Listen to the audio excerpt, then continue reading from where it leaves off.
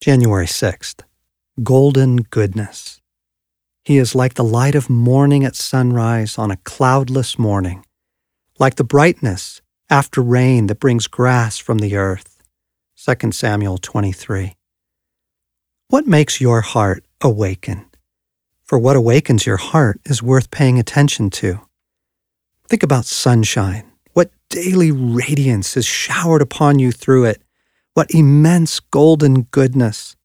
Every single day, over so much of the planet, it saturates the world, warming the earth, raising the crops in the fields by silent resurrection, causing birds to break out in song with the dawning of each day.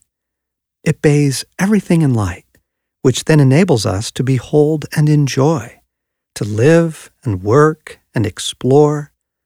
What a gift sunlight is, coming and going. I love getting up in the darkness of early morning and praying through the dawn. As I find myself drawing nearer to God, the room begins to grow lighter while the spiritual air clears around me. With a final amen, the golden glowing light of sunrise fills the room like the presence of God. Pause and simply be still for a moment.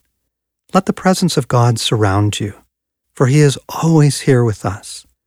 Let His love come to you again as you simply quiet yourself in His presence.